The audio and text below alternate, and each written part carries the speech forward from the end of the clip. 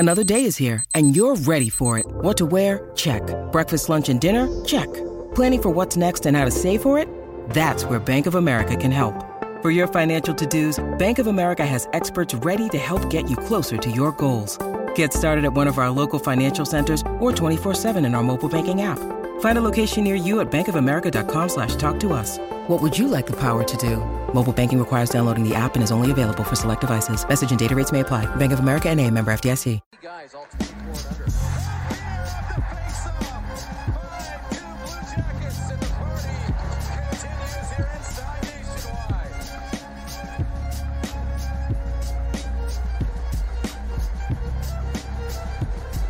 Well, earlier tonight, Jean-Luc Grand-Pierre had his first point of the season, an assist on the lead goal. He now scores his first goal of the season as a Columbus Blue Jacket, a rocket from the point. Columbus wins another draw cleanly. Not much of a windup from Jean-Luc Grand-Pierre, but plenty of velocity on this shot. You see the half slapper. Grand-Pierre 6'3", 225.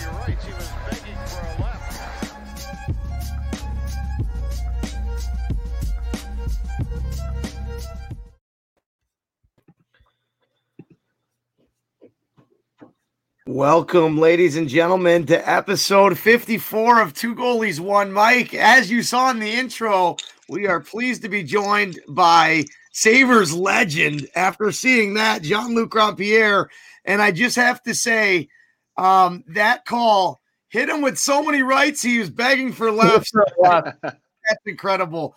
Today's show is brought to you by Manscaped. I'm Johnny Cullen alongside Dwayne Steinell. Jean-Luc, man, recurring guest Jean-Luc Grand-Pierre. Thanks again for making time out of your schedule, bro. Thanks for having me, guys. It's always a pleasure to talk goaltending and, talk to people from Buffalo. So always nice to reconnect with you guys. Yeah, man, it's an absolute delight, John. You're a returning guest. New to, you're not necessarily new to the goaltending game, but we got some solid pics of you that we're going to post later. Of you and your was that Bobrovsky's gear that you inherited? Yeah, that's the Bobrovsky's gear that I'm rocking on those pictures. Most likely, I got some Vaughn set up now too. I haven't had a chance to break it in yet, but looking forward to it. Awesome, love it. Well, we got a lot to get to, and we don't want to keep you too long. We know you're on the road here. Obviously, for those that, haven't followed along with our adventures with Jean-Luc, he's working for the Columbus Blue Jackets, and it's Fox Sports Network there that covers them. Yeah, it's Fox Sports, and we're about to switch to Bally Sport Network, but we're still Fox for another month. For the time being. So, on the road, making time for us. We appreciate it. The Blue Jackets in a bit of a slide. I caught the third period of today's game. Weren't able to get that equalizer late against the Predators. They lost 2-1. A big 4-point swing in that game. As currently the Blue Jackets are sitting at 8-9-5 for 21 points. Nashville with that win jumps up to 9-11-0 for 18 points. So a big divisional game there with the Predators looking to close the gap. I guess we'll start there, Dwayne, if you're okay with that. Yeah, I mean, it's, you're only sitting, you're one spot out of a playoff spot right now. Much better shape in your division than Buffalo is currently right now. That's for sure. I think everybody's in better shape than Buffalo. Right? Yeah, it's pretty brutal here, man. But that'll we'll say that for later. But exciting stuff right now going on in Columbus. That blockbuster deal that brought in Laine and Roslovic, sent Pierre-Luc Dubois to Winnipeg. Obviously, you've dealt with the injury to Elvis, but, Korpisalo is a more than reliable other option. So far this season, again, you're on the outside looking in, but you're more than within, reach of, that final playoff spot. How have things gone so far, John, for the Blue Jackets?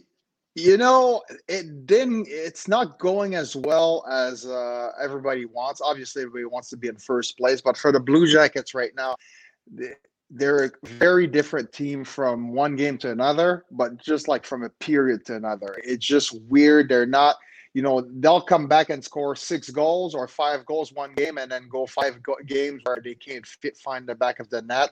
So it's been a little bit of frustration. Defensively, it's a team that's always been known for their defensive style. And this year, some game it's there against Chicago. They lost 2-0. It was an empty net, so a 1-0 game. And it seems like the only turnover they had all game ended up in the back of the net. They can't manage to score a single goal. But then the game before that, they give 5 goals and, were able to score 5 goals as well to go to overtime. So nobody knows what's going on. I don't think the coaching staff knows what's going on, and I don't think the players really know what's going on. So everybody's getting a little frustrated here. Yeah, and when you look at the Columbus's games here dropping, I think it's 6 out of 7 here. And like you mentioned, Jean-Luc, they're in varying styles, right? Going back previous to you have the 2-1 game, the 2-1 loss today. You have the 1-0 loss or 2-0 loss with the empty netter against Chicago. But then that 6-5 game, that was something else. For those that haven't seen the highlights, it was Tuesday the 23rd, back and forth affair. It must have been a fun game to cover for you. Obviously, you guys come out on a losing end in the shootout. But then you go back to a 4-2 loss against the Blue Jackets.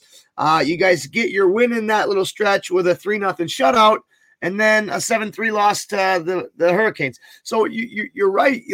For Columbus being known as a defensively stout team, you have a few games here that are not typical for Columbus, right? And that defensive minded hockey club where you're either winning 2-1 or losing 3-2. What have you noticed that's led to that? And is Torts in any of the media availability, outside of saying that, the frustration, that's not our game, or not? I think he talked about the confidence, not having confidence in this group. Can you allude a little bit more on what's, taking place there? Well, I think so. I'll start first by defensively, as in like the group of defensemen, Seth Jones and Zach Werenski, who's the number 1-2 defenseman, first pair here. They were struggling earlier in the season, and then Vladislav Gavrikov and David Savard are now separated. They don't even play together. And last season they played every single game together. They were like the shutdown pair. So they didn't start too well. Now they're back to normal. And then now it's literally the rest of the team. Defense with the Blue Jackets is a team effort. Some new guys are not used to the system yet. So there's a lot of, miscommunication on the ice that happen, and it turns into goals against. And that's the one thing with the Blue Jackets. They find a way that, even if they play a perfect game, that one goal is going to go in, and then they can't manufacture that goal offensively. So defensively, it's been better as of late, but now the offense has disappeared. And then when it was going well offensively, we're looking at pawn hockey game of 6-5, 5-2, 5-4, where they were scoring lots of goals, but also letting a lot in. Yeah, and you can't have one without the other. Looking on the goaltending side of things, it was you guys had that two-headed monsters between Merzlikins and Korpisalo, which is a dream scenario for any NHL team, especially this year with the condensed schedule. But like we're seeing here in Buffalo with Allmark going down ourselves, in that Predators, I think it was the 4-2 loss against the Predators. You lost Merzlikins, and watching the clip, how his arm kind of gets tied up there. Obviously I didn't know how serious it was there. And then seeing him walk down the tunnel, you hope for the best. You hope for something minor day to day. Obviously not the case with him being put on IR a couple of days ago. Can you first walk us through that play in specific, and then maybe the repercussions of the injury here? Well, the play was Merzlikins was I don't remember who the player was, but he was trying to put his glove basically to secure the puck, freeze it, and somebody came and poked at the glove, and somehow his arm kind of got under his body. So when he fell, I was like, well, you just got poked on the glove, being a goalie. Let's call it three goalies, no Mike here today. I know there's enough protection on the glove that's not what hurt him. And so I figured it was or a lower body injury, maybe he tweaked his knee, or it has to be the shoulder because, when he got off the ice, you could see he was definitely in pain. And I definitely don't think it's the hand. So unfortunately, that's how the play happened. That's what I saw, even looking at the replays.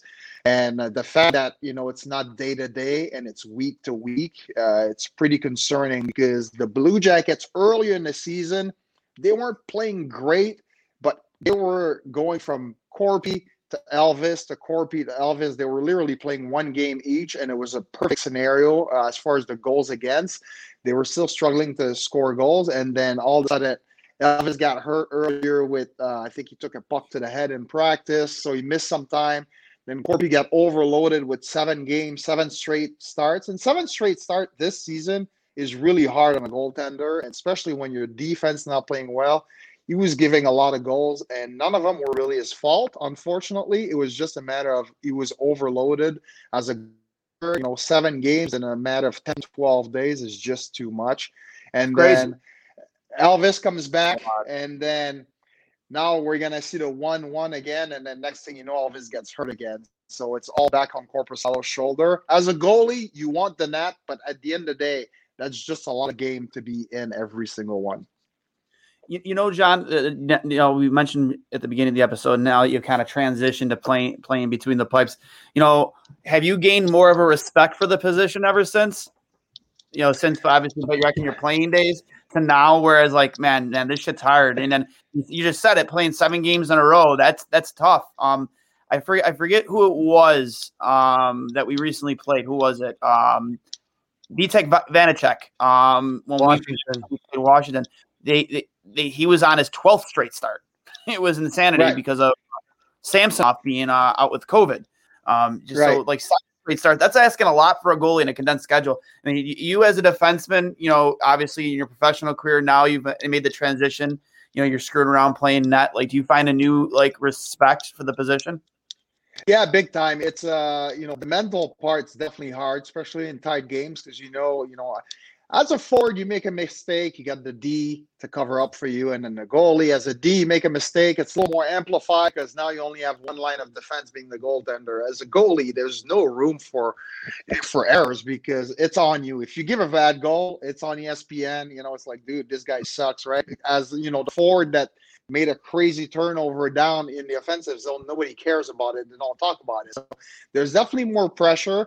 I think it's part of the position, but I think the physical part, a lot of people look at shots on net.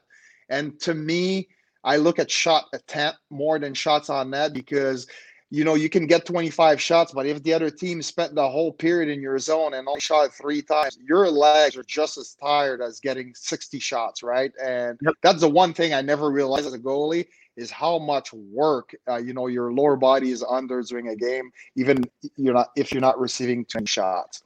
Yeah, and it's even magnified, I think, in the power play, right? Like for me, that's what it was.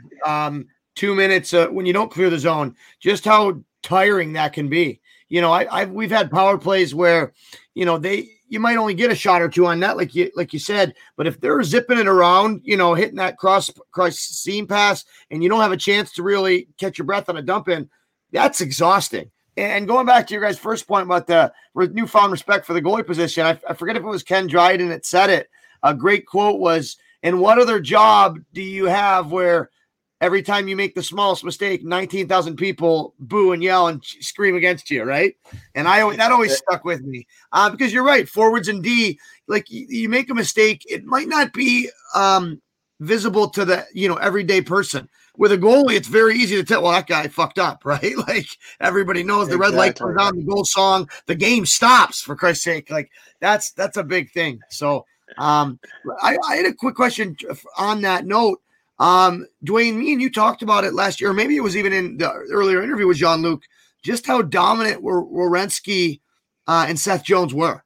In that 5 overtime game, Seth Jones played like 100 minutes or something. What do you see in their game? Is it a simple fix to help them, or what can they be? What are they doing wrong, and what can they do to fix it? Well, I think for Seth, I think it was just a matter of really moving his legs. And the big difference with Seth Jones is, and one of the reason why the whole league doesn't really look at him, but myself, because I've been analyzing every single game this season, last season, is Seth is so good at getting out of his own zone. Whether it's an odd man rush, there's 3 guys on the forecheck on him. He always finds a way to get it out of his zone, and it seems it's almost like he looked like he's bored doing it because it's so easy and simple, and Werenski is just as seamless. And when you don't see that from both of them, then you're like, hey, something is not right. And that's what it was earlier in the season. Zach got hurt. Now he's back, still struggling a little bit. He's getting his legs under him. But Seth, I would say, is good he's back to, I wouldn't say like an elite level, but definitely above average. And, the bar is set for these 2 guys. So, Dude. With Seth, having the type of season he had last season, and then Zach scoring 20 goals last season as well, defenseman, the expectation is there now. So everybody expected to see it night in, night out. I'm such a huge fan of Werenski, man. He is just a specimen. In that one overtime game last year in the playoffs too, where he went down, I forget what the injury was. Maybe you could remind us, John, but like it was, what was it? He suffered an injury in OT, and it ended up, my opinion, ended up costing Columbus the game because I think if Werenski stays in that game, they win. These guys just eat minutes like there's no tomorrow. And Seth, playing 60 minutes last season in that overtime game, 5 overtime game, is it's funny because you look at guys' body language, and as a former player, I remember I would always look at guys' body language. Are they tired? Are they hurt? Are they whining? And these guys just have that stone cold look on their face, whether the game just started or they're down 10-0. Like they're, never get too high, never get too low. Zach Werenski scores a hat trick and he looked like he's just going to practice. And, Seth is the same way. And these guys are, they're truly like great hockey players, and that's what we expect from them. So when you don't see it, sometimes you get a little frustrated, but it's definitely not the problem right now. So we mentioned, we're talking a lot about last year too, and I know it was a disappointing exit, but, losing to the eventual Cup champion, there's some dignity in that. But 2 new pieces that weren't there last year, and one piece that was there last year that's gone in Pierre-Luc Dubois. That trade took the NHL by storm in a year where we haven't seen a lot because of the cap restrictions and trying to make contracts fit on trades. I think that's as big as a trade as you're going to see in today's NHL, especially this year's NHL. So for those hockey fans living underneath a rock, Pierre-Luc Dubois, Columbus's number 1 center and their 3rd overall pick in that Matthews Laine draft, gets traded for Laine, who went number 2. Obviously had those, I want to say problems, but the rumors swirling about his, wanting out in Winnipeg. And also, you don't want to call him a throw-in, but a lot of people did. Jack Roslovic, Dwayne, I know you were really high on him. He's been a phenomenal player, right? Yeah, it was a good trade. It caught everybody by surprise, first of all, because with COVID and, the North Division, people were like, well, we got to even see a trade between an American team and a Canadian team because of the 2 weeks, that the guy might be out of the lineup, which we saw there. But and the visas. And the visas. But on top of it, you rarely see 2, number 1 center or winger getting traded for each other. So that's what Yarmo was able to pull there. I think it was perfect for both teams because Dubois wanted out in some ways and Laine wanted out in some way with Winnipeg. So you just swap these guys. But the Jackets on top of it get Jack Roslovic, who, not only is from Columbus, but beyond that, he's a guy, the Blue Jacket. At the Roslovic draft, they moved up and got a pick late in that first round to pick Jack Roslovic. And unfortunately, Roslovic went, I think, 27, and then the Jackets end up picking up Carlson, the defenseman that is with the Blue Jackets now in that first round. But they were hoping they could get Roslovic in that draft, didn't get him. So they've been calling quite a bit. He was not available, and this year was a perfect storm. So they got him, and he got off to a really strong start. You can still see that he still needs to learn a little bit, but I think in the next couple of years, Jacques Roslovic should be a legit at least number 2 center in the NHL. I think especially in Tortorella's system, everybody has something to learn a little bit. It doesn't matter who you are. That's why I love Torts though, man. He's a no BS type of guy, and friend of the program. Yeah, sort of, kind of. Through another guy. Sort of, kind of. But yeah, he's a no BS type of guy. Do you see? Obviously, I personally, I think you guys won that trade right off the bat. I understand. I'm fully aware of how important the number 1 center position is on any hockey team. When you could have the opportunity to bring in a guy like Roslovic and bring in a bona fide pure goal scorer like Patrick Laine, like especially if you get them to buy into Tortorella's system and buy into his vision, and then you can get both of them to extend, like you knock that one out of the park, in my opinion. Like, I mean, especially when it was pretty much written on the wall that Jean-Luc Grand-Pierre was out on his way at the door anyway. Yeah, and I think the buying in the system is really not something that people think that Torts is a guy that's like, well, you have to play that way or it's the higher way. Listen, Artemi Panarin wasn't down laying on the ice blocking shots or doing like things that are expected from some guys. So they know their role. We don't expect Patrick Laine to kill penalties and lay down and blocking shots. That's not his game. Torts knows exactly what Laine is. He's going to push him to be even better than he is right now. But losing a number 1 center definitely hurt as well, because I'll tell you, yes, you get a prolific goal scorer in Patrick Laine who shot, every 3 shots he shoots goes in the back of the net.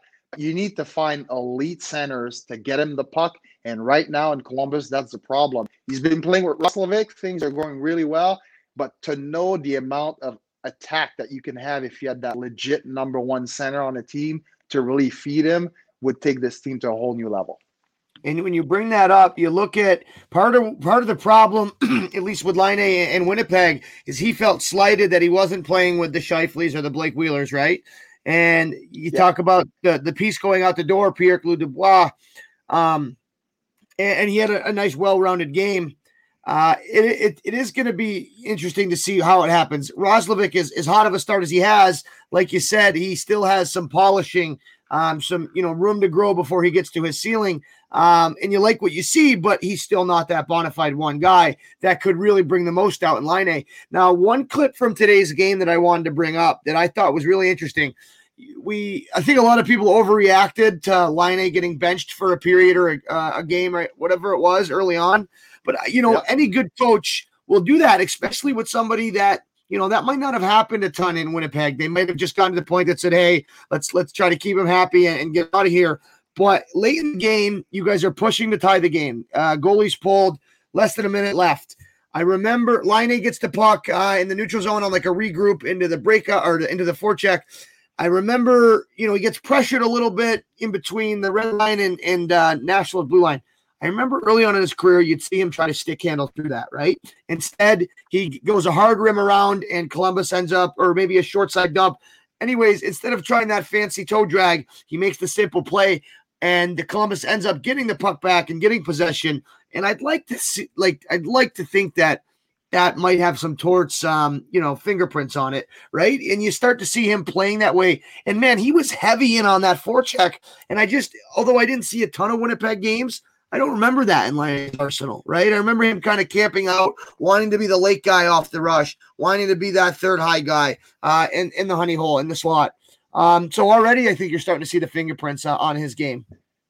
Yeah, I completely agree with you. It's, yes, the toe drag is awesome, but there's times to do it and times not to do it. And I think that's one of the things, Laine is only 22 years old, so he still has to learn, and Torts is going to show him everything he can while he's here, that's for sure. But for me, I think with Laine, the one thing that Torts try to do right now is have Patrick Laine create some scoring opportunities for himself as well. Because when he first got here, we didn't really see that shot. We saw it a couple times, but he's been trying to facilitate everyone else. He's a good passer. I think he's a better passer than people think. And he's just trying to pass the puck to everyone. You know, the coaching staff, they want to see him shoot that puck because that's what he's doing best. So he needs to create these opportunities for himself by moving his legs a little bit more. And that's the one thing that Patrick Laine needs to get to, because we all know that one-timer from the left circle is not an issue. We know he can pass the puck, but we want him to, you know, really attack when he's on a one-on-one situation, really starting to attack the net. The legs feed the wolf, Dwayne. Yeah, I love that quote from that movie, for sure. And just looking at this team that you've built, and then we look what we have here in Buffalo. One of the things that I'm jealous of there is you guys just don't lack any intensity. There's no lack of grit. There's no lack of toughness on that squad. Even though you're obviously you're not where you want to be in the standings, and that's something like Buffalo is really lacking right now. And there's a reason why I picked, especially that last clip with RJ. Just losing his mind. It was so funny because he called it over before I think you're even done with your winding up for your third swing. He's just like, it's over, get him in there, that's out. But it all started, you were defending yourself, and then that clip I shared yesterday with you and Marty, it's just teammates defending themselves. And I look at this team that we have right now in Buffalo, and I'm not going to accuse players of not being tough and accuse players of not willing to stand, but that's something that's extremely lacking right now here in Buffalo. Just that, to put it bluntly, if Jack or Darlene were to get scummed tomorrow, I'm very hard pressed to find a guy to do what you guys used to do back in those days. And just it's so tough to watch. Yeah, it's tough to watch. Listen, guys, the game has changed so much. And I think, for me, I'm looking back, I'm like, man, it seems like it was forever that I played. And then you look at the way the game has evolved over the years. It's hard for a hardcore fan, especially in Buffalo, when you've seen, all these teams that were so close, to look at a bunch of individuals that, yeah, they're wearing the same jersey, but they don't really feel like a real team. And sometimes, they care about each other, but they don't really show it on the ice. So I can see how that comes up. But, as far as Buffalo, I haven't watched them play all that much this season. But giving the amount of talent that's on this team, yeah, I know there's been some injuries as well. It's got to be pretty frustrating because it seems like every year they bring certain pieces in the team and, it's high talent, but really getting a group to stick together. And I'm not talking about fighting. It's just come to to the defense of your teammate, just show a little bit of emotion. It means a whole lot more than you scoring 20 goals, in a season. And sometimes you need these type of guys in a team to really show the way. And then you add the talent that's just going to jump in and complement everything. So I think you got to start with a nice core group that cares for each other. And as you're bringing new pieces in, it's come on, you need to be part of this group or, you're leaving. So it's tough. It's easy to be a GM. You hit the nail on the head. I like to call them glue guys, right? And they're not always the, the big name players, right? But it doesn't. And I get you hit the nail on the head with the game's changed, and you're not going to see, after a hit, a fight all the time. But like you said, just maybe even getting in the guy's face, or chirping off the bench. And I know that some people might say, well, what is that going to do? But it's just instilling that collective feeling, right, of knowing that, hey, we're in this. And it's probably hard to see if you're not a fly on the wall or not a part of the team who those glue guys are. Because in Columbus, I feel like you guys have created that culture.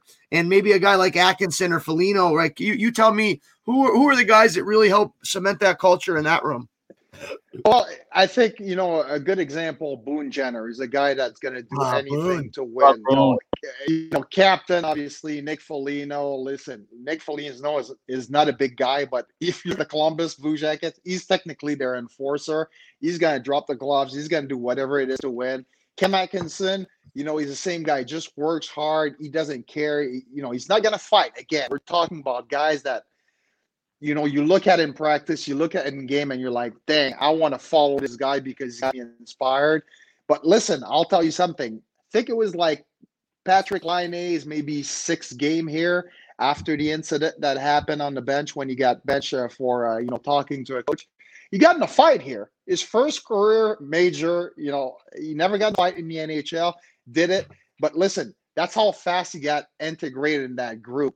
You saw one of his teammates get hit with his head down, and he jumped in there, and he went and fought the guy. And it's like, nobody expect Patrick Laine to go fighting. You're not here to fight. But for him to jump in the defense of a teammate like that, that means a lot to a coach. And right away, you're part of that group, immediately. And that's what's really cool with the mentality and the culture that's been changed in Columbus, is seeing things like that. I'm sure you gained a lot of respect there. Oh, go ahead. No, I'm just saying, I'm sure he gained a ton of respect out of Torch there too for going to do that. Not only the Torch, but the teammates, right? Like he was, but and the coaching staff too. The way Torch coaches, 100%. Now, the one name that you brought up to start, and Dwayne, don't give me shit because I'm going back in the memory chest. Boone Jenner is a guy that outside of like Columbus or hardcore hockey fans, most people aren't gonna outside of him having a cool name. They don't know a lot about him. I played against him, Jean-Luc, for 3 years when in the same division when he was in Oshawa. And he scored on me many a times, but it wasn't just that. It was the way this guy played. And he wasn't that loud of a player, like with his mouth, but he played loud, if that made sense. Like his presence was felt all the time. And those Oshawa teams, they weren't great once Tavares left. They had guys like Christian Thomas, Steve Thomas's son, and Andy Andrioff, some fringe NHLers, but fuck, they were hard to play against. And Boone Jenner was a big part of that. They made him a young captain once Tavares left, and he fought when he needed to. He scored on me every chance he got.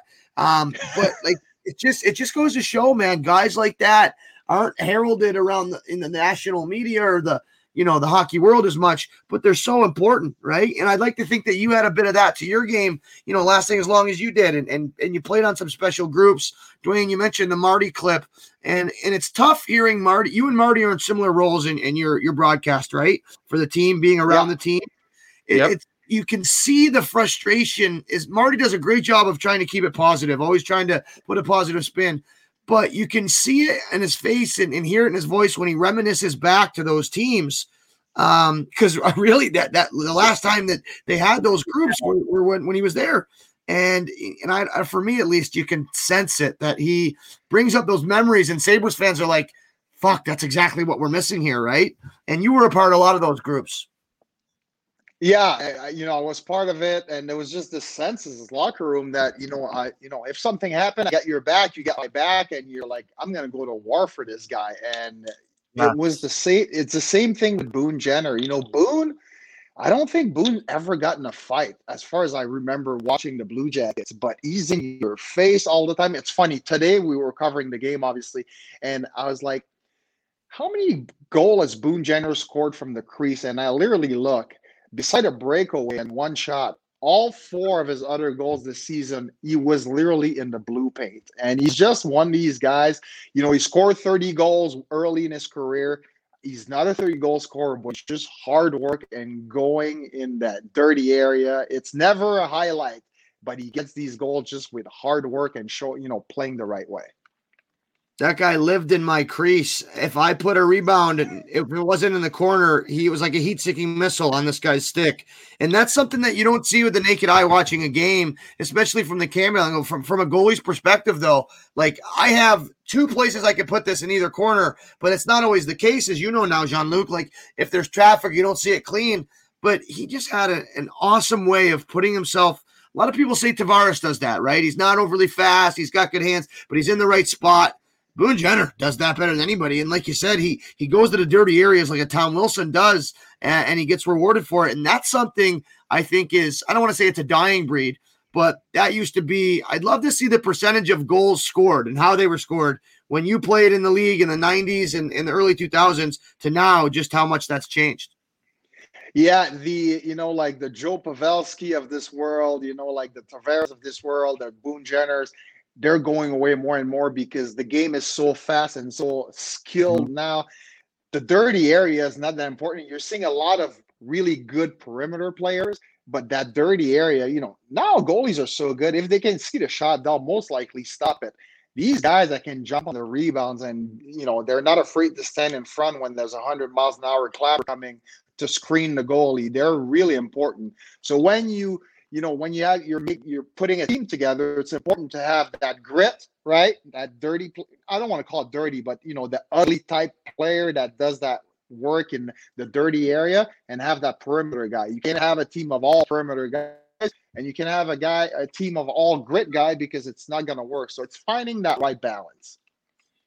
Dwayne, I want to tee you up for this before. I know there's an injury now, but we wanted to talk about the Sabres goalie situation. We have quite a bit.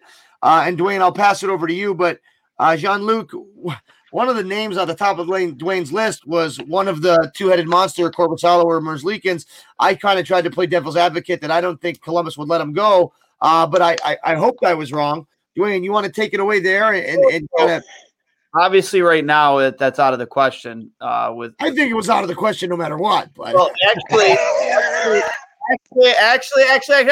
when Jean-Luc was on our show last time, he did say I could see them trading one of those two by the end of next season.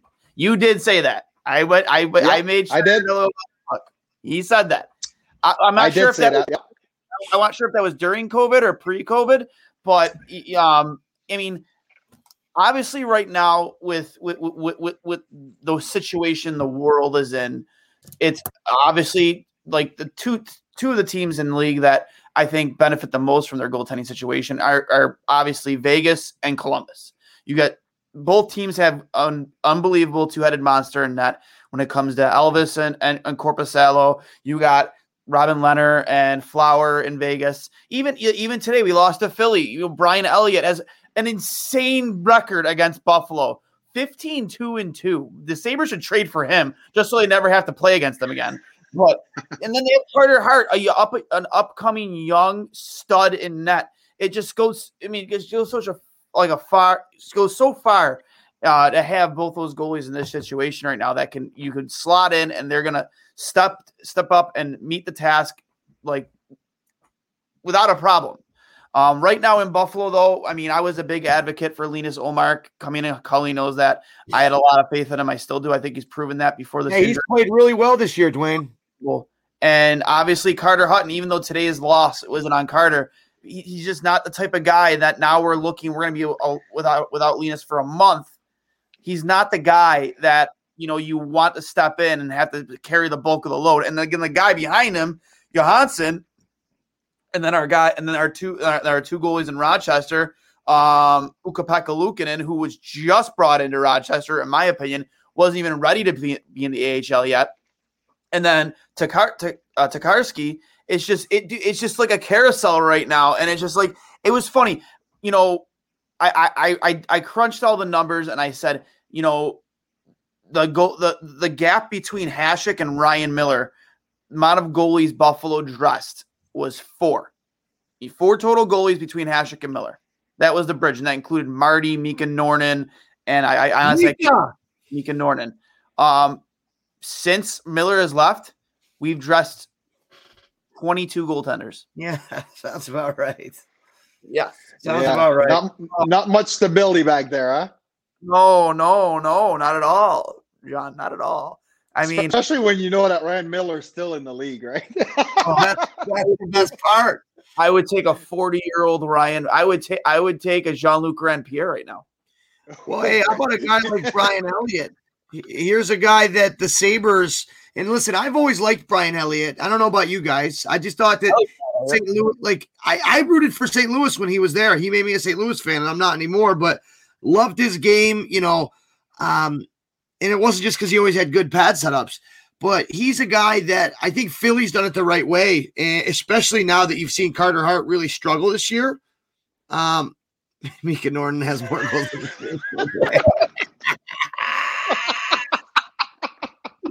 That's incredible. Holy shit. But leading into my point, we've made Brian Elliott look like Ken Dryden back there. This guy's on a 120-minute shutout against the Sabres this year. What's his all-time record against the Sabres, Dwayne? His all-time record against Buffalo is 15-2-2. It's just, I don't know how much of that, and they talk about it in the locker room, or maybe they don't. But good analysts will say, you can have 30 shots on a guy, but it doesn't mean you had 30 chances, right? And how often, like, I'm coaching a high school team in St. Mary's here, and we had a great start to the year. We got traffic. That's how we scored our goals. They weren't bombs, but we had the guys in front. We lose a game 2-1. We out to Clarence, a team we should have beat, and kids are like, well, we outshot them 45-10. Guys, he saw all 45 shots, right? Like, exactly. And that to me doesn't get talked about enough. How can the Sabres, not only create more, shot opportunities, but create more high danger chances just from having traffic and taking away the goalie's sight line or crossing the Royal Road right before the shot? I think there's a lot to be said on that, and I think the Sabres do a piss poor job of it. Yeah, it's if a goaltender is, like you said, the amount of shot is completely irrelevant. You can get 20 shots and struggle because the other team has a bunch of Boone Jenner in your crease all game long. But if you get 45 shots, the goalie's going to take. It's an easy night. So I think for the Sabres, it's the same thing the Blue Jackets need to do and have not done as of late, is really create this traffic. Listen, Nashville scored 2 goals today, and the camera from behind, who scored the 2 goals? It was Ekholm. Matthias Ekholm just came back. He was back, scored 2 goals. The camera angle, you could see 2 Blue Jackets, 2 Nashville Predators. You could see a part of the net. You could not see the goalie. Okay? Yeah. If you can't see the goalie can't see the puck. So it's a perfect shot. It's a perfect example of perfect screen. If you can rip it and find that lane, the goalie has no chance. And if you happen to get an arm on it by luck, there'll be a rebound. And that's when your grit guy can bury it. But it's commitment, because not everybody wants to be in front of the net. Not that it's not as easy as ever, because now you can't cross-check. It's just a battle. It's not like the 90s where, you had like Chris Pronger cross-checking you around the neck to stay in front of the net. So I think it's more of about commitment and not being a perimeter player and wanting to get in those dirty areas. And on top of that, I think that smart players recognize that it doesn't always have to be your teammate creating traffic. You go back to the Sabres game today, the first goal against Hutton, a breakdown in the defensive zone, Jean-Luc, it came off of the half wall, pass out in front. And, I think it was Couturier that scored it, but Colin Miller was the net front D. And, he rushes out to try to block it. Hutton center shifts to where the shot was going to go. It was going to go blocker side high, but it hits Miller's glove and instead comes, back the other way. So good shooters find a way to shoot through defensemen's legs, to shoot through traffic that is organic, that isn't of their own team's doing, right? And I think there's a lot to be said for that. And you don't see a lot of those goals from the Sabres. Yeah, and again, those goals might happen starting next game, and all of a sudden everything rolls. It's kind of tricky with teams like that. I think the Blue Jackets are in the same boat right now. Is like, one game, everybody, Cam will score, and then Line A scores, and then now your fourth line guy is scoring, and then a D that hasn't played in 20 games is scoring. It's like it comes like in waves, and I think for both the Blue Jackets and the Sabre right now, they just really need to get one guy really going, and everybody follows. Yeah, it's been extremely you would have never thought with this team after making the move to bring in Stahl, even for just 1 year, and Stahl and Hall, that offense would be the biggest issue here, because now you have just a bona fide top 6 two scoring lines. You think that goals wouldn't come in bunches. Scoring wouldn't be a problem. And it's just the complete opposite. We can't buy a goal right now. And goaltending hasn't been bad. Even the previous teams that Hutton had against, because he played both. It was I think a 6. Carter Hart was chased from the game they won 6-1, and then Hutton got hurt in the third at the end of the second period in the second start, but it was only 1-0 at that point. Like, he played great. His numbers aren't bad. Linus Ullmark's numbers are superb. It's the inability to score, and like Jean brought up, not getting in those dirty areas, and for that, not getting to buy in, doing the things necessary, especially around below the dots to get those goals. It's really just really mind-blowing that this team can't score. Right. And the other thing with Sabres is you have to remember, you brought in some new pieces, and with COVID, and I'm not making an excuse here, you have no idea how restricted the players are. Like, they can't even really hang out. I mean, we saw it with Washington. The guys were hanging out in their hotel room and get in trouble. So it's really hard for, the new guys, the stalls, the halls, like, to really hang out with their teammates. Even at the rink, they have limited time that they can be together. So it's really hard to really create this camaraderie between players. And a lot of time, that's how guys stick together and really get going. So I can't imagine when I was playing, let's say the Sabres in '99 when we won the Stanley Cup Finals. I can't imagine if that was a group that we all had to go to our own room with our mask on and we couldn't hang out together, because there's so much more than just being on the ice and in practice with a team than that to the open eye. And you guys have both played hockey, so all the antics that takes place behind the scene. It means so much more than any coach can show you on the board days in, days out. I have a theory about that, Jean-Luc. I know every team's been universally affected by that, but the unique thing about the Sabres is that they've had maybe more important pieces, more transition. You have guys like Eakin, Ryder, Hall, Stahl, all these guys coming in. And here's where it's different with the Sabres. How many times have we heard about, and you can speak to this, going into a new team, how many stories have we heard about guys really getting acclimated in training camp, right? And getting to know the guys then and spending time, or, the first day of training camp, they get invited to a dinner. How much has that affected it, not being able to do that this year? Having a very condensed training camp, no preseason, no time to just be around the boys. You take that out of it, maybe they're still in that feeling out phase, because it sure looks that way on the ice. Yeah, for sure. And there's so many, in training camp, you do team bonding stuff. I still remember till this day when I was in Buffalo and we went as a team. Rob Ray organized something for all us to go paintballing. And we were there, and Razor was so mad because he got shot a few times in the leg and he was bruised up, and came to practice the next day. He was completely blue everywhere because Barnaby was shooting him from point blank. But it was like, you look at it and you're like, okay, you just went out and, had fun. But like those stories, like the next day at practice, we got bad and we had the best time ever as a group. And, it kind of like built that team spirit, right? From the outside. It was not organized by the team. It was organized by a player. You can't do that anymore. So just little stories like that really help with the core of the group. And, another example of how, things completely outside of hockey can help a team. That's unreal. I love to hear that. I never heard that story. That's awesome. We've done stuff like that too with, when it came to, the coaching the last decade, like maybe, you take the kids out, play a touch football game, something outside the rink, any type of gathering, either at a restaurant or, we've done a golf outing before. It's just some way to just really spend time together and just get away from the rink and just have a good time and have fun and just not take things so seriously every once in a while. Dwayne, we had Jean-Luc and Dwayne. I was coaching a junior A team here 2 years ago. I was the head coach. We were a new organization, a startup team. We went on we were 50-50, fighting for a playoff spot. We went on an 8-game losing streak leading into Christmas break. And instead of having our last practice, I said, you know what, boys? Let's meet up. We played a game. We should have done touch football. Looking back on it, I'm surprised nobody tore their ACL.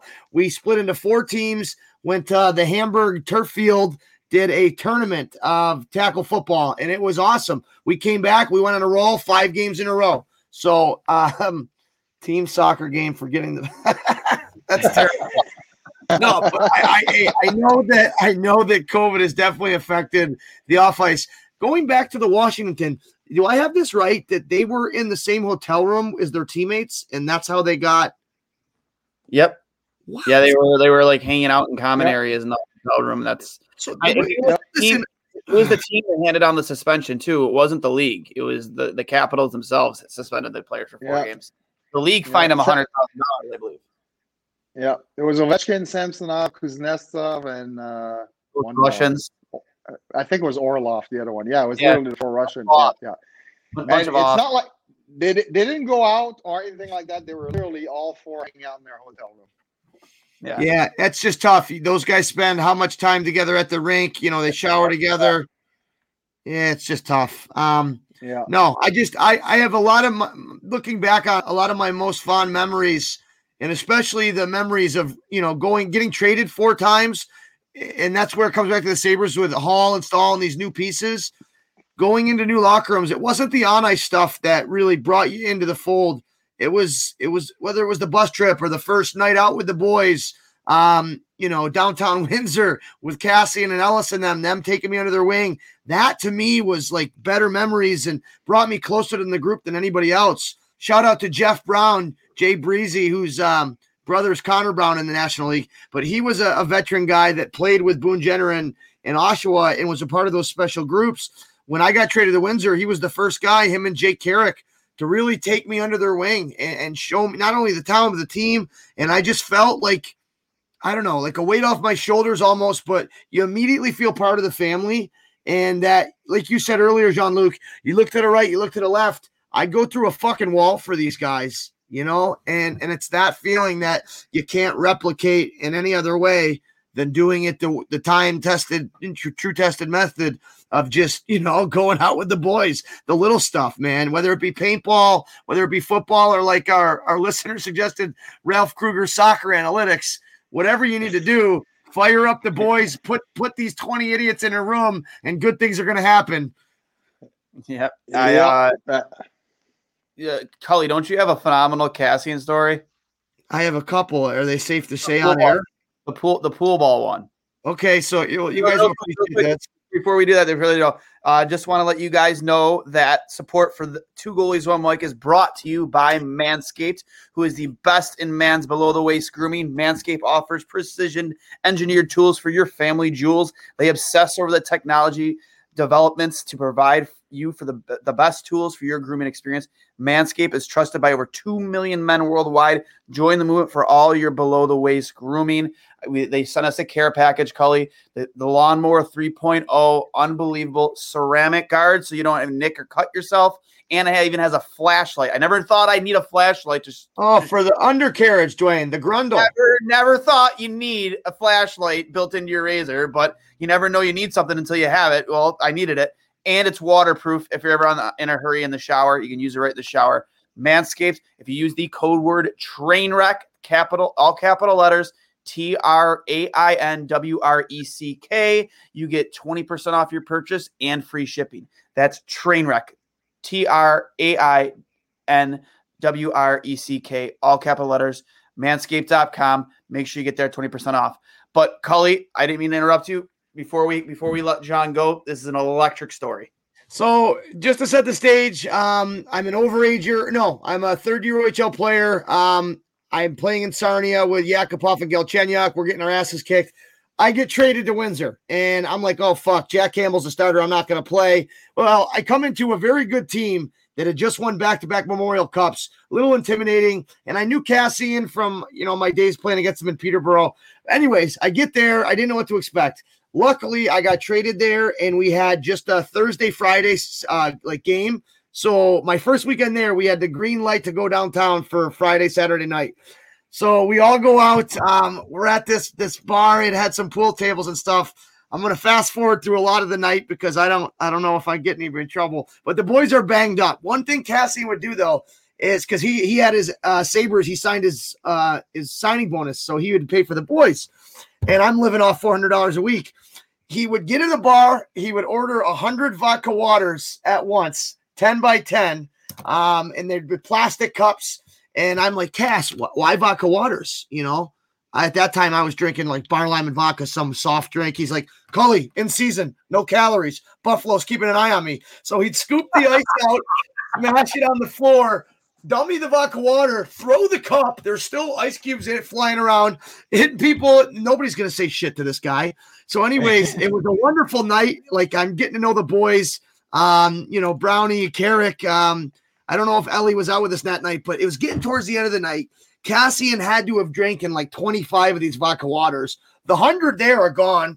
I had a couple, but hey, I love a good piece of free. Give me a free drink all day, bud. But it's towards the end of the night. Cassian is like, hey, let's go. I got the after party spot. And I'm at this point, I'm just rolling. And that's part of being a new guy. You just go with it, right? I'm in a new strange city. I got no fucking clue what's happening. I'm following orders.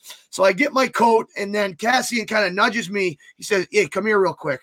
And, I'm not fucking saying no to that man. He beat my head in. But I go stand next to him. He like nudges me over. We're standing next to the pool table. He's like, "Hey, stand right here." And all of a sudden, I feel my coat getting heavier and heavier. Cassian's rifling pool balls into my coat pockets. And at this point, I'm like, what the fuck is going on? Like, where is this going? But again, Zach Cassian, you're not saying no to him. New guy in the team, wasn't about to fucking ask questions there. So sure enough, we once I'm full, I had a big pea coat, so I got about like 5 balls in this one and 5 balls in this one, trying to walk out, not like a fucking hunchback with my coat wearing me down. Had no idea where this is going. We're supposed to be going to an after party, but we get out onto the street, and where this bar was, it was downtown Windsor, but it wasn't on the main road. It was like one off. So, and at this point, I'm buckled at this point too. I probably got about 12 vodka waters in me, and I'm a lightweight at that point. We get out. It's me, Cassian, and 2 others, and we're standing there, and it's almost like Cassian forgot about it for a minute because we're walking down the street to wherever we're going next. And then you see the light bulb come on in his head because he sees me fucking struggling with this coat. And he said, boys, come here. So he fucking divvies out the pool balls. We all got 2. And I don't know how this came into his head, but he just said, all right, let's fucking let him rip. And it wasn't like we talked about like how we're doing this, but you see him just turn and bounce it off the cement. And if you've never bounced a pool ball off the cement, the thing's like a fucking bottle rocket. All right. So all of a sudden you got 4 guys and 2 hands each just flying. One goes off this way and keeps bouncing, hits a building. All of a sudden you hear one hit glass break, and all of a sudden Cass just yells, "Scatter!" And just ran in different directions. And the worst part is after this calmed down, I'm trying to call these guys, but I don't have everybody's number yet. And I finally meet up with Brownie like a block over, or like sneaking through. We eventually make it in. And no shit, dude, we were in the middle of downtown Windsor. We ended up at this fucking penthouse, one of Cassian's buddies, because he's from there, and ended up drinking the whole night. And the reason I remember that is because it was like 6 a.m.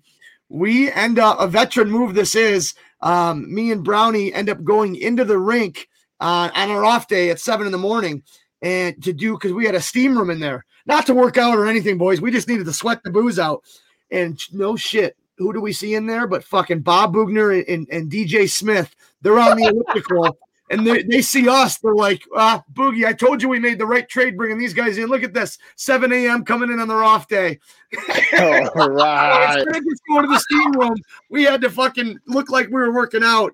But that was my first night with Windsor. Still don't know where those pool balls ended up, but safe to say that was my first week in Windsor. My next year and a half was just as equally as entertaining. So thanks for letting me tell that, Dwayne. That's awesome. I've been waiting to tee him up for that story for a while, and I was talking about culture and bringing teams together and stuff like that. And really, same light bulb clicked in my head. So I remember the first time Cully told me that story, I could not stop laughing. It was obviously there was much more to the story than what he told on air. I tried to keep it as much as I could. That was the light version, but for time and for statute of limitations reasons. I told some story you told us, Jean-Luc, about Lou when it was U16 when you played with Lou, and he was crying during a timeout. I told one of my good goalie, but he did not believe me. He's like, "There's no way that guy would." Yeah, there's no way. Cry. Hey, can I ask you one parting question? Not to tee you up for a crazy story, but what was your fondest memory of all your rookie parties? Or all your team gatherings, or I know like you guys do it up for the Halloween parties. Different teams have different like different things. Do you remember off the top of your head any? It doesn't have to be crazy, but just a time maybe when you were new on a team or younger in the league, or just a group that came together through one of those nights that you remember still to this day. Yeah, I would say so. When I was in Rochester, in the American League, my first year, I mean, we struggled. It was like we were a bad team. Somehow we made the playoffs. I don't know how. I think we had 12 rookies that year. It was ugly. But the second year, better group, but we weren't really clicking together. And this is a good story because I'm actually in Cincinnati right now. That's where the studio is. So that's where we were. We were in Cincinnati for a week because something happened with the ice, and for some reason they canceled the Sunday game, and we're going to stay in Cincinnati all the way till the next Saturday instead of busing back to Rochester. So we're there in Cincinnati for a full week. It's like March, it's getting warmer out, and all the guys are bored. So a bunch of us, we just decide that forget about curfew. We're all going out as a team. So we go out, and I won't say his name, but one of our players gets arrested as we're leaving the bar because the bar's closing, and he's a little under the influence. And I didn't know that it existed, but in Ohio they have they can ticket you for public intoxication even though you're just walking at a bar. So this guy ended up getting arrested and literally going to jail. So the next morning we wake up, and Jay McKee, who was with the Sabres, he was in Rochester at the time, went and bailed him out because I was gone at that time. I don't know what happened, but the next morning, coach is looking, Brian McCutcheon is looking for the guys, is like, where's Jay? And we're like, well, we don't know. Let's try to call him. And then they're like, where's this other player? And we literally put a jail cell, the stalls, the way they are, we just put tape like a jail cell in front. No, not in front of Jay, in front of the other player that was incarcerated for the night. And when the coach walks in and he's like, what's up with this tape? And all the guys were just laughing because we knew exactly what was going on. But that week was probably the best team bonding we had because we had no choice, right? Guys with family, single guys, we all had to hang out together. Well, long story short, this team went all the way to Calder Cup finals 2 years in a row. But it was just these little events that happen in a season that can really get a group together. It's more than skills. It's really about caring for one another and having all these stories behind the scene. But that was a classic one for sure. That's incredible. I just love I've seen that I never knew a stall could look like a jail cell, but I've seen the tape like that before. And I was But it just goes to show you, man, teams that find a way to come together or have moments like that, like you're that much more willing to go to war for a guy. And it's exactly. Just there's no coincidence that team that you were on, had success and went to the Calder Cup. That Windsor team I was on, we overachieved even after losing guys like Henrique and Hall. There's no replacing guys like that.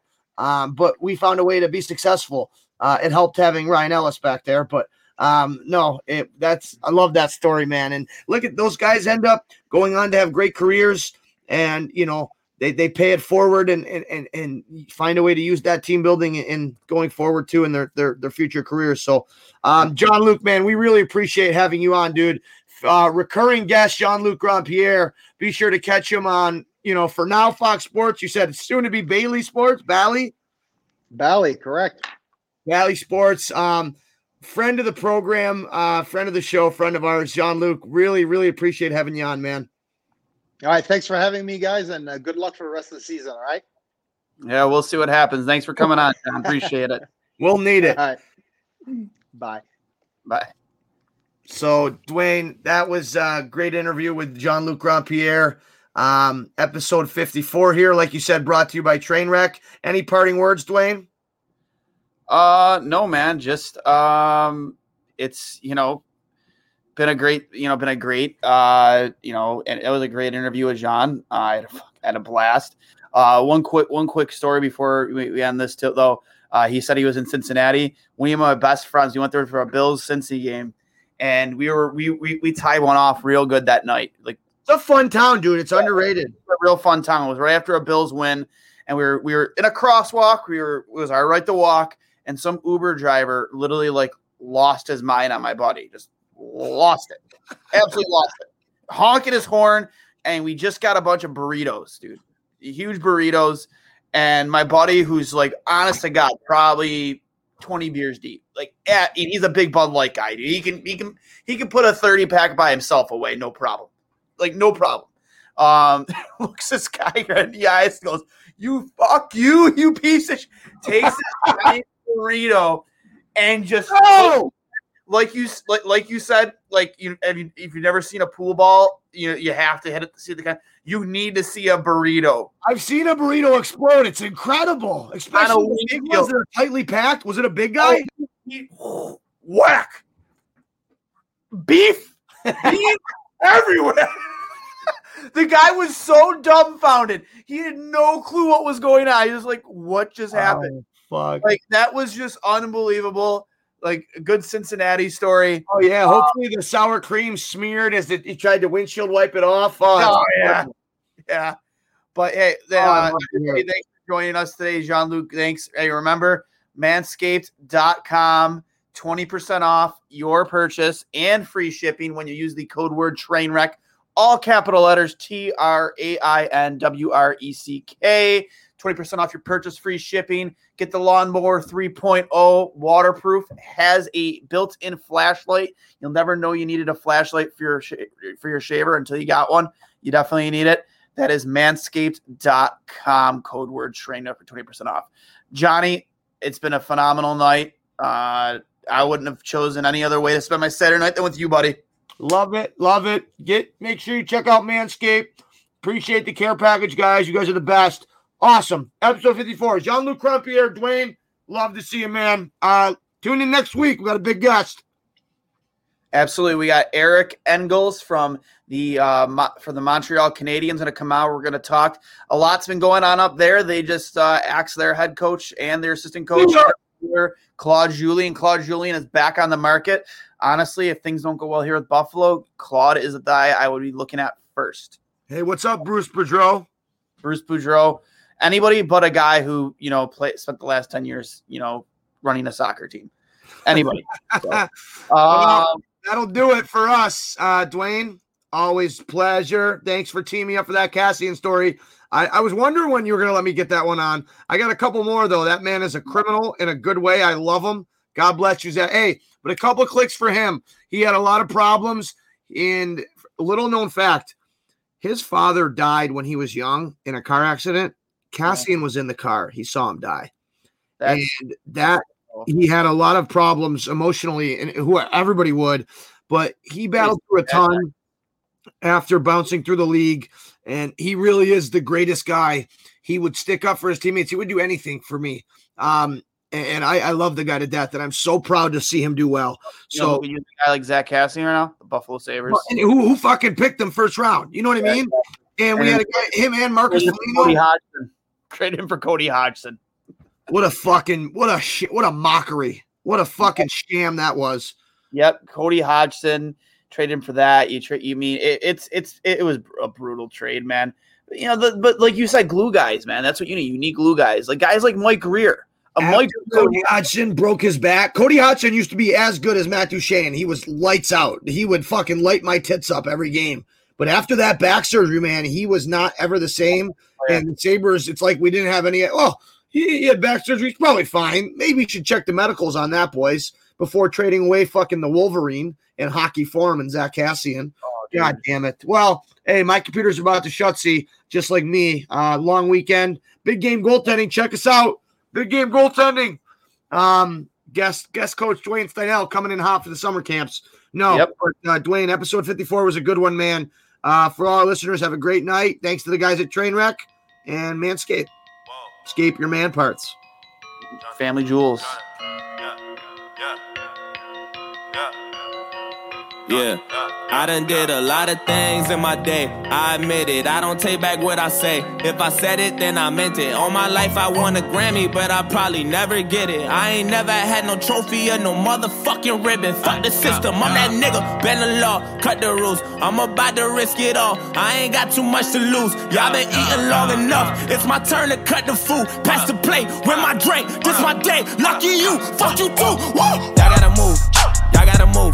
I gotta move, give me some room, give me some room, give me the juice. How about the coupe? How about the coupe? How about the shoot? Y'all gotta move, give me the juice. Back on my bullshit, my back to the wall, turn my back on you all and you finish. Back to these bullets, it's back to the job, put my Mac out and all of you running.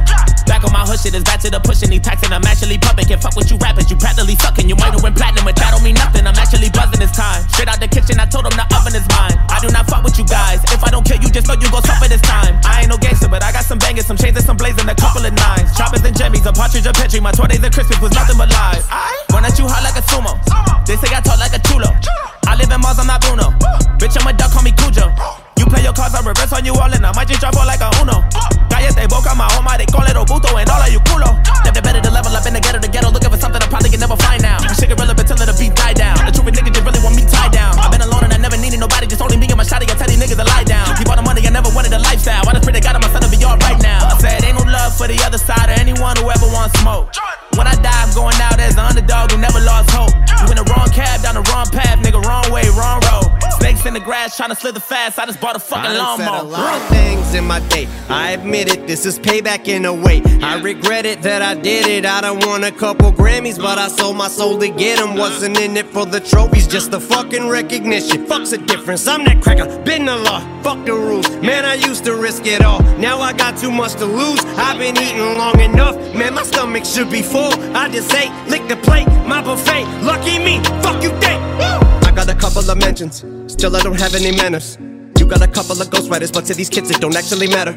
They're asking me what the fuck happened to hip-hop. I said I don't have any answers, cause I took a L when I dropped my last album. It hurt me like hell, but I'm back on these rappers. And actually coming from humble beginnings, I'm somewhat uncomfortable winning. I wish I could say what a wonderful feeling. We're on the upswing like we're punching the ceiling, but nothing is feeling like anyone has any fucking ability to even stick to a subject. Is killing me, the inability to pin humility. Why don't we make a bunch of fucking songs about nothing and mumble and bucket? I'm going for the juggler, shit is a circus. You clowns that are coming up, don't give an ounce of a motherfucker about the ones who were here before you that made rap. It's recap, way back, and seize that. Recap, on tape decks, 8 dats for the G-raps and Kane that. We need 3 stacks, ASAP, and bring Max the ace back, cause tap for these rappers have brain damage. All the lean rapping, face tats syrupped out like tree sap. I don't hate trap, and I don't wanna seem mad, but in fact, what I owe me at the same cat that would take that feedback and aim back. I need that, but I think it's inevitable. They know what button to press or whatever to pull to get me to snap though. And if I paid attention, I'm probably making it bigger, but you've been taking your dicks on a fucking backhoe. On the freaking minute, got me thinking of finishing everything with a seed of minutes and then reaping the benefits. I'm asleep at the wheel again as I'm peeking and thinking about an evil intent of another beat. I'm a kill again, cause even if I gotta end up eating a pill again, even ketamine and methamphetamine with a mini tin, it better be at least 70 or 300 milligrams. And I might as well, cause I'ma end up being the villain again. Levels to the shit, I got an elevator. You could never say to me I'm not a fucking record breaker. I sound like a broken record every time I break a record. Nobody could ever take away the legacy I made. I never cater, motherfucker, never got a right to be this way. I got spite inside my DNA, but I roll till the wheels fall off. I'm working tirelessly,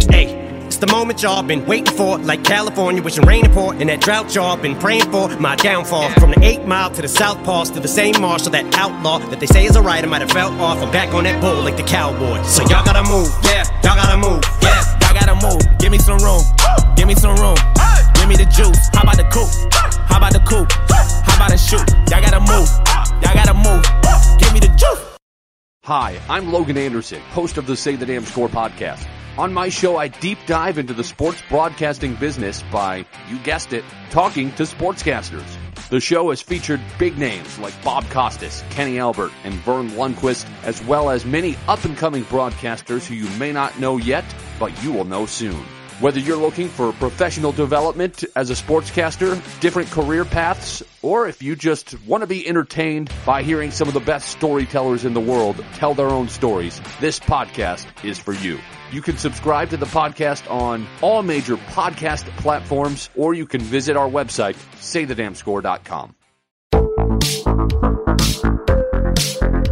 Hi, I'm Connie Thiessen, the host of Broadcast Dialogue, the podcast. We focus on Canada and the challenges facing Canadian radio and TV, as well as highlighting those moving the industry forward from podcasting and streaming to new broadcast tech. Check us out at broadcastdialogue.com or your favorite podcast app.